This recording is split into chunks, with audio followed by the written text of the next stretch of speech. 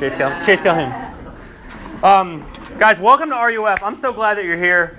My name's Lewis Lovett. I'm the RUF campus minister. If I haven't met you yet, especially if you're a new student or new to RUF, please introduce yourself. I would love to meet you. My wife Maggie is here. This is Maggie. She's totally wonderful. I also want to make sure. You'll see we have 4 daughters who you may see running around, causing trouble and being super cute at various times around.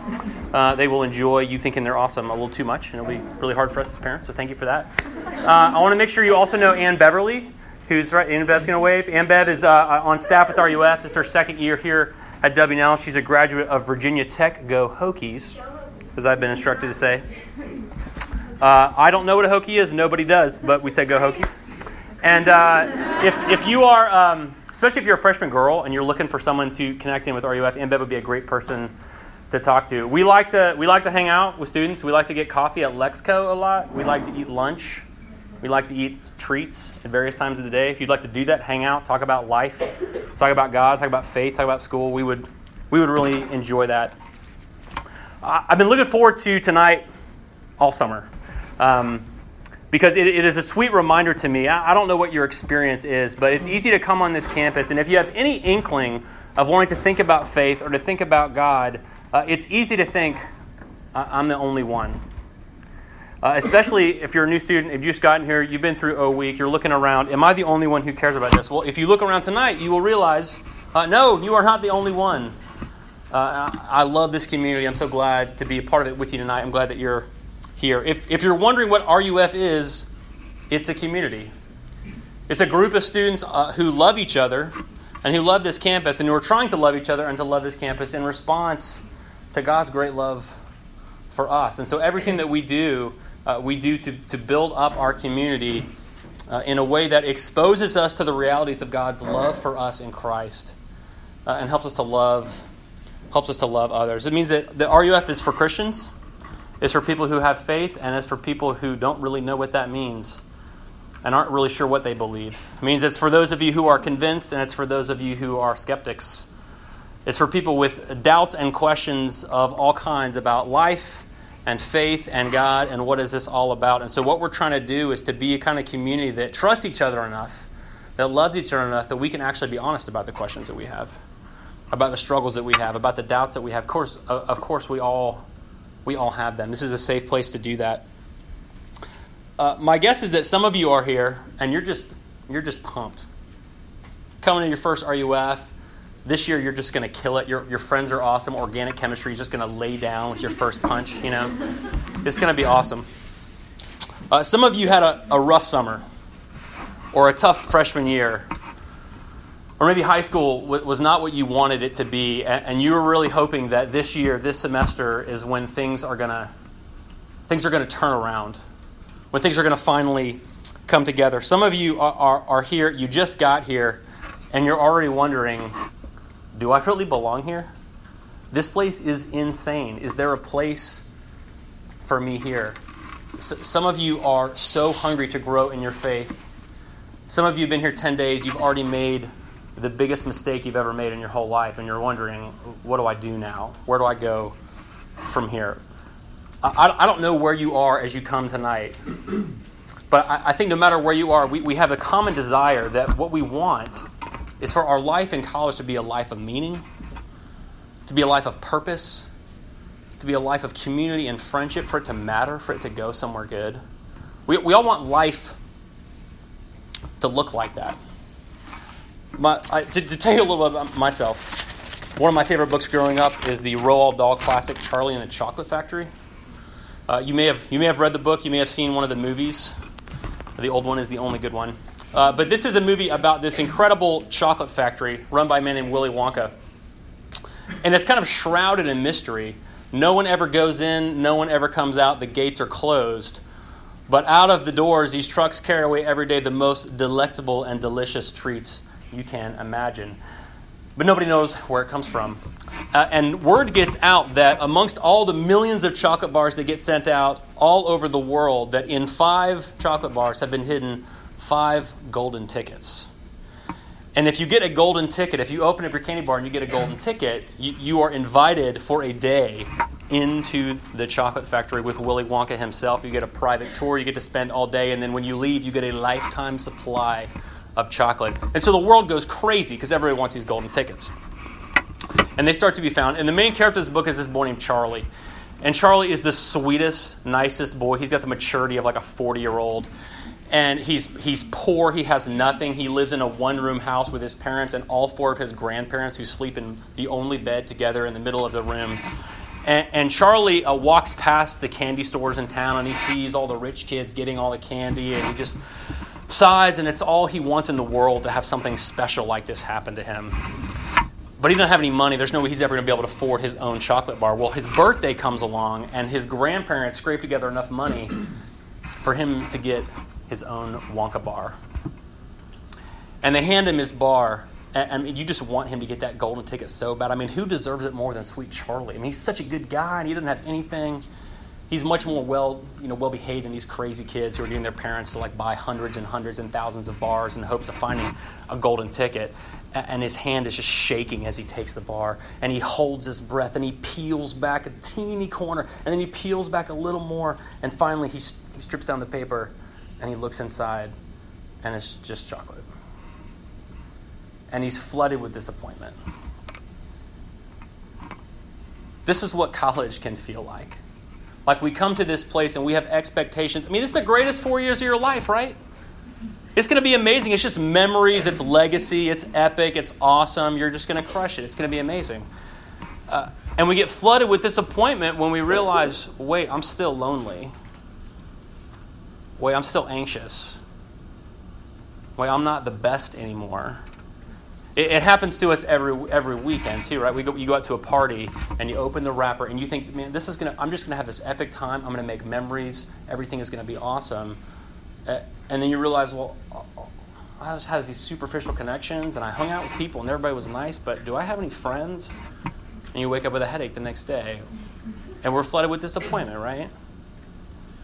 We want life. We want to find a golden ticket. We want a life of meaning, a life of purpose, a life of joy, right? And the good news is that that's actually what you're made for. And that the God of the universe wants you to have a life like that. We're going to look today at John 1. We're going to spend this whole semester going through parts of the book of John. We're not going to be able to cover everything, unfortunately, because there's a lot of amazing stuff. But we're going to spend the next 11 weeks going through parts of John. And we're going to be asking this question. What kind of life is offered to us in Jesus? Because the claim of John 1, I'm going to read it in just a minute. The claim is that in Jesus, the eternal Word, the Son of God the Father, has come into this world. And what you'll hear me read in a second is this. And in Him was life. We'll get to John 3 and we'll read that Jesus came to give us life and to give it to us abundantly. At the very end of John gives us kind of a purpose statement. He says, here's why I wrote these down. So you may believe that Jesus is the Messiah, and by believing you may have life. Jesus came to give you life. And so the challenge for us is, do you want to find your life in Jesus? Or are you going to look for it somewhere else? If you have your Bible or your handout or a mobile device, it'd be great for you to have John 1 in front of you. I'm going to read verses 1 through 18. It's kind of a long passage, so stick with me if you can. John 1, 1 through 18 says this. In the beginning was the Word, and the Word was with God, and the Word was God. He was in the beginning with God. All things were made through Him, and without Him was not anything made that was made. In Him was life, and the life was the light of men. The light shines in the darkness, and the darkness has not overcome it.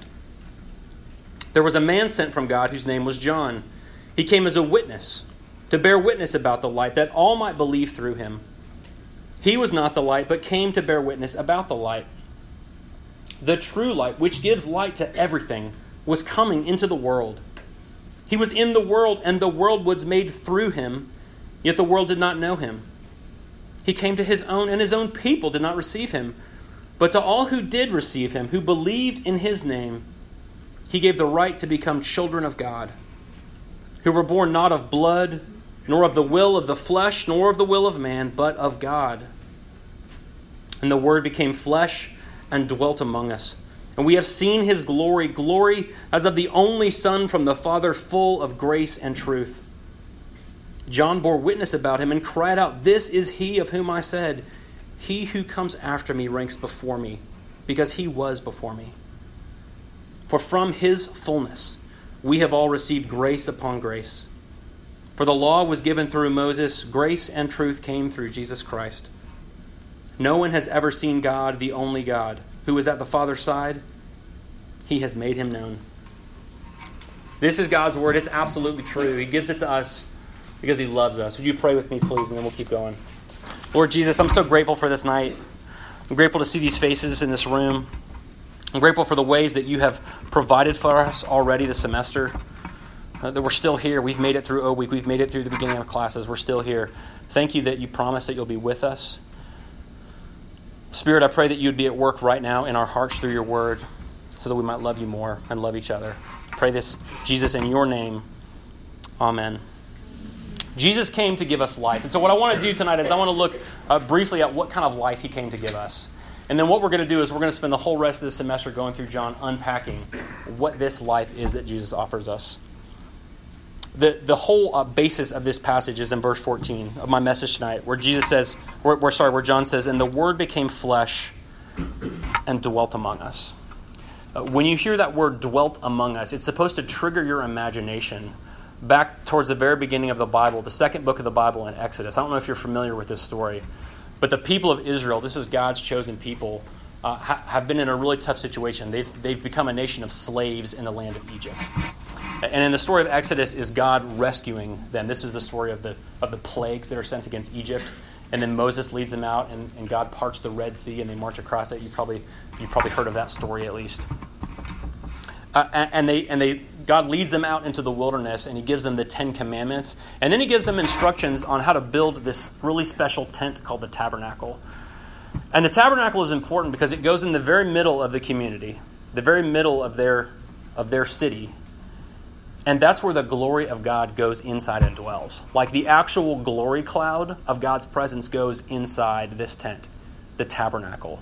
In the very middle of their community, in the very center of their daily life, God is actually with them. And so as Jesus comes into the world, and we're reminded of this, the point is that Jesus did not just come into the world to teach us things. He did not just come into the world to accomplish certain things. He came with a specific purpose to dwell with us, to be with us, to be in our life. So what kind of life does he give us? I want to just talk about three things briefly tonight. Jesus gives us a life of communion, a life of light, and a life of grace. Jesus gives us a life of communion, a life of light, and a life of grace. So first, Jesus gives us a life of communion. But when you hear the word communion, I don't know what you think of. I think of growing up in my church and taking communion. When I say the word communion, I want you to think about the idea of mutual participation with someone else. Mutual participation. It's actually more than just relationship. It's more than talking and listening. It's more than give and take. It's this experience of joined purpose, of joined work, of joined joy. It's life together with someone else. Mutual participation in life together.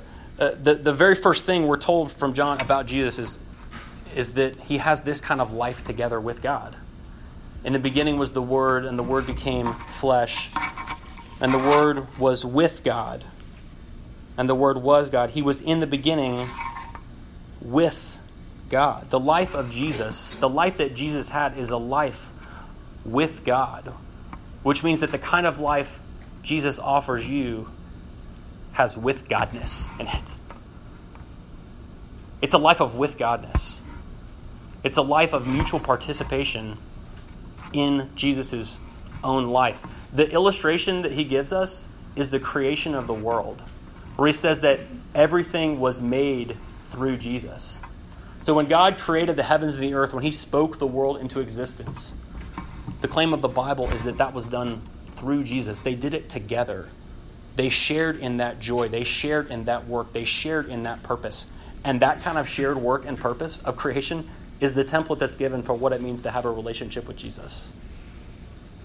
That his life and our life are inseparable. We're all about the same things. We're doing life together.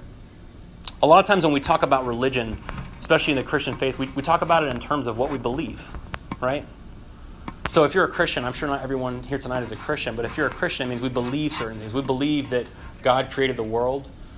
We believe that he has spoken to his people over history, that he called out a people. He made promises to them. He was faithful to them in spite of their constant faithlessness to him. We believe that he sent Jesus into the world.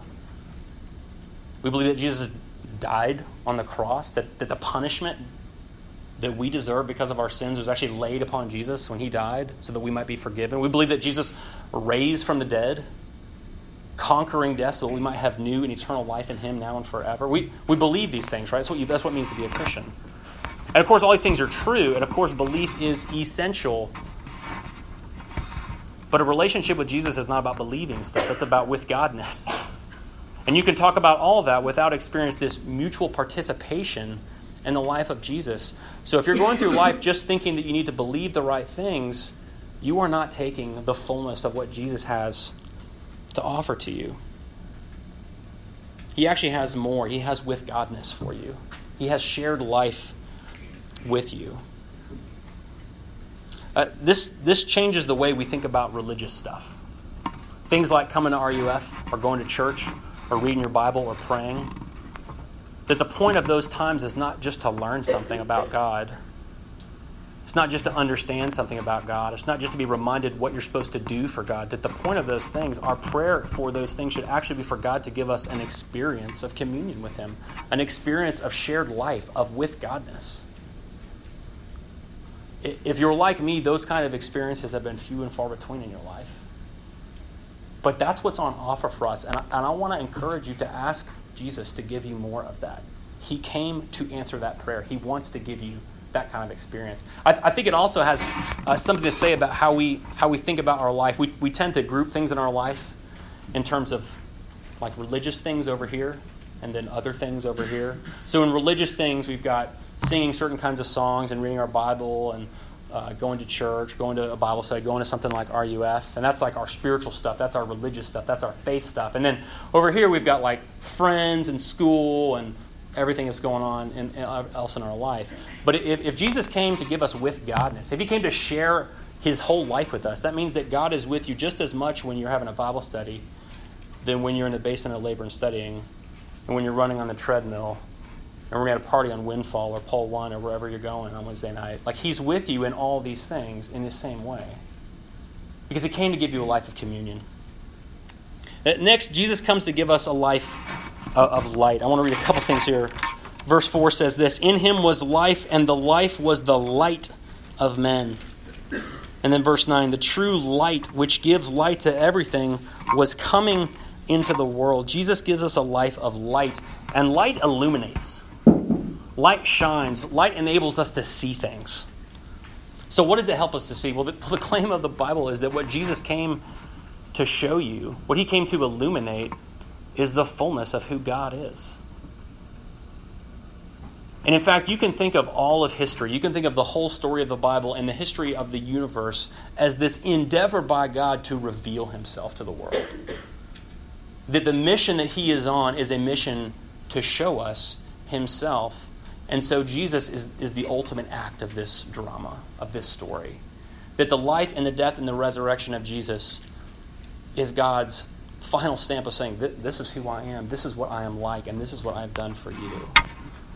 This is how much I love you.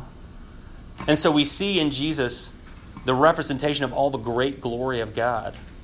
We see the glory of God, the Creator. Of course, the claim here is that it's through Jesus that the world was made. And we see he's got the power. He's got the authority. He's the one walking on water. He's the one calming waves, right?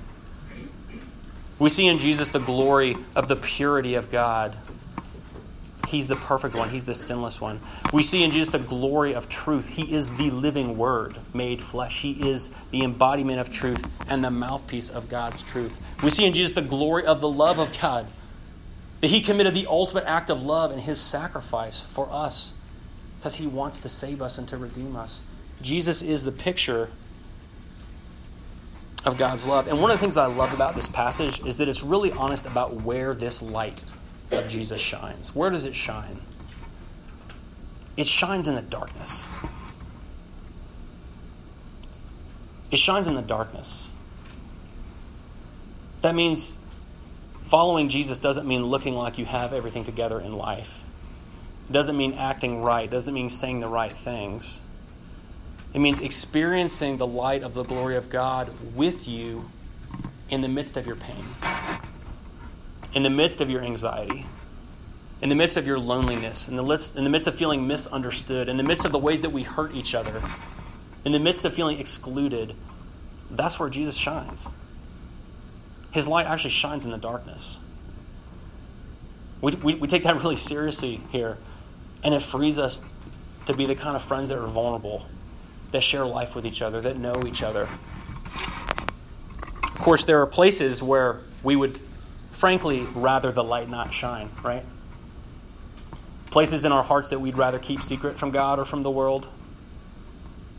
Those things we've done, those addictions we have, those fantasies we have, those things in our past that we don't want to talk about, we don't want anybody to know, we don't want any part of that.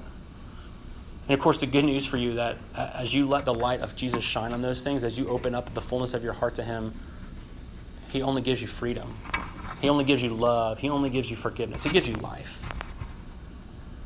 That's what it means that Jesus gives us a life of light. The light shines in the darkness. And the light's going to win. The darkness will not overcome it. Jesus gives us a life of communion and a life of light. Lastly tonight, Jesus gives us a life of grace. This is from verses 16 and 17. I'll read it one more time. For from His fullness we have all received grace upon grace. For the law was given through Moses, grace and truth came through Jesus Christ. Jesus came to give us a life of grace. And the picture that we get of this is adoption. Up in verse 12, for those who believed, He gave the right to become children of God. That in spite of everything, God sees us and chooses to make us His children. Chooses to relate to us as a loving Father, as a perfect Father, as a constant Father, as a tender Father. And of course, the grace is this: we've done nothing to deserve that. We've done nothing to earn that kind of fatherly love. In fact, we do the opposite. We insist constantly by the way that we live our lives that we don't want life in Jesus. We're going to find it somewhere else. We're going to find it in success. We're going to find it in achievement. We're going to find it in internships. We're going to find it in relationships. We're going to find it in sex. We're going to find it in memories. We're going to find it somewhere. And in spite of that insistence, when we believe in Him, He makes us His children. And He gives us the rights and the privileges of His children. His abiding love, which He promises to never take from us. The forgiveness, the freedom that comes from being saved from our sins in Jesus. The affection of a Father and His constance with us. Communion with Him. The truth that He gives us life when there's nothing that we've done to deserve it. I think this is the aspect of Jesus' life that we actually have the hardest time with. I think this is the thing where if someone were to study Christianity and then to look at our lives, they would say, well, that doesn't make sense. If you believe that, it doesn't really feel like you're living in light of that truth. Like you've been given grace and love and forgiveness. Why do you spit on that and insist that you can actually find love somewhere else? You've been embraced and accepted by the God of the universe. Why are you obsessed with finding acceptance from other people? God says we're enough because He has done enough for us. Why do you think you can earn being a good person by how you live your life? He's already made you His child. He's already given you life. He's given you everything. Receiving this life of grace starts with cultivating the gratitude for what God has done for us. And then starting to distance ourselves, to remove that part of our hearts that's determined to define ourselves by what we do, by what we achieve, by what we accomplish. I mentioned that Maggie and I have 4 daughters. Our third is named Caroline. She's 2 years old. She's the most precocious human ever to be born into the world. There's always like a hit song of the summer. Her hit song of the summer was "This Little Light of Mine, I'm Gonna Let It Shine." It's a new hit. It just came out. You may not know it. And This was her favorite song of the summer, and she wanted it to be sung to her every night at bedtime. I would ask her, what do you want to sing? And she would ask for This Little Light of Mine. So we would sing it. And I did most of the singing. Her favorite verse is verse 2, hide it under a basket. No, I'm going to let it shine, right? And we're saying it's this sort of life with her is a little crazy. It's a little chaotic. These are peaceful moments often. These are tender moments. They're sweet. But when it comes to verse 2, hide it under a basket, no. She sings the no. And she doesn't just sing the no. She scrunches up her face. And she gets her mean voice. And she screams no as loud as you can. Hide it under a basket. No! I'm going to let it shine.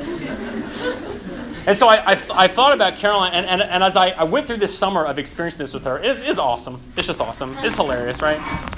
As I've gone through this summer and as I sort of think about John 1, it's made me think about all those places in my life where I am tempted to find my life outside of Jesus. It's made me think about the respect I want from people around me. It's made me think about the body I wish I had. It's made me think about the way that my family looks. It's made me think about the money and the acclaim and the accomplishment. All these things that I'm tempted to find my life in. And I wish I could just scrunch up my nose and get my mean voice and just say, no! No, I reject that. I'm going to find my life in Jesus. I wish I could say it that emphatically. Of course, what Jesus has done for us is he said no for us. But he didn't say no to distractions. He said no to everything good that he had. He had fullness of glory.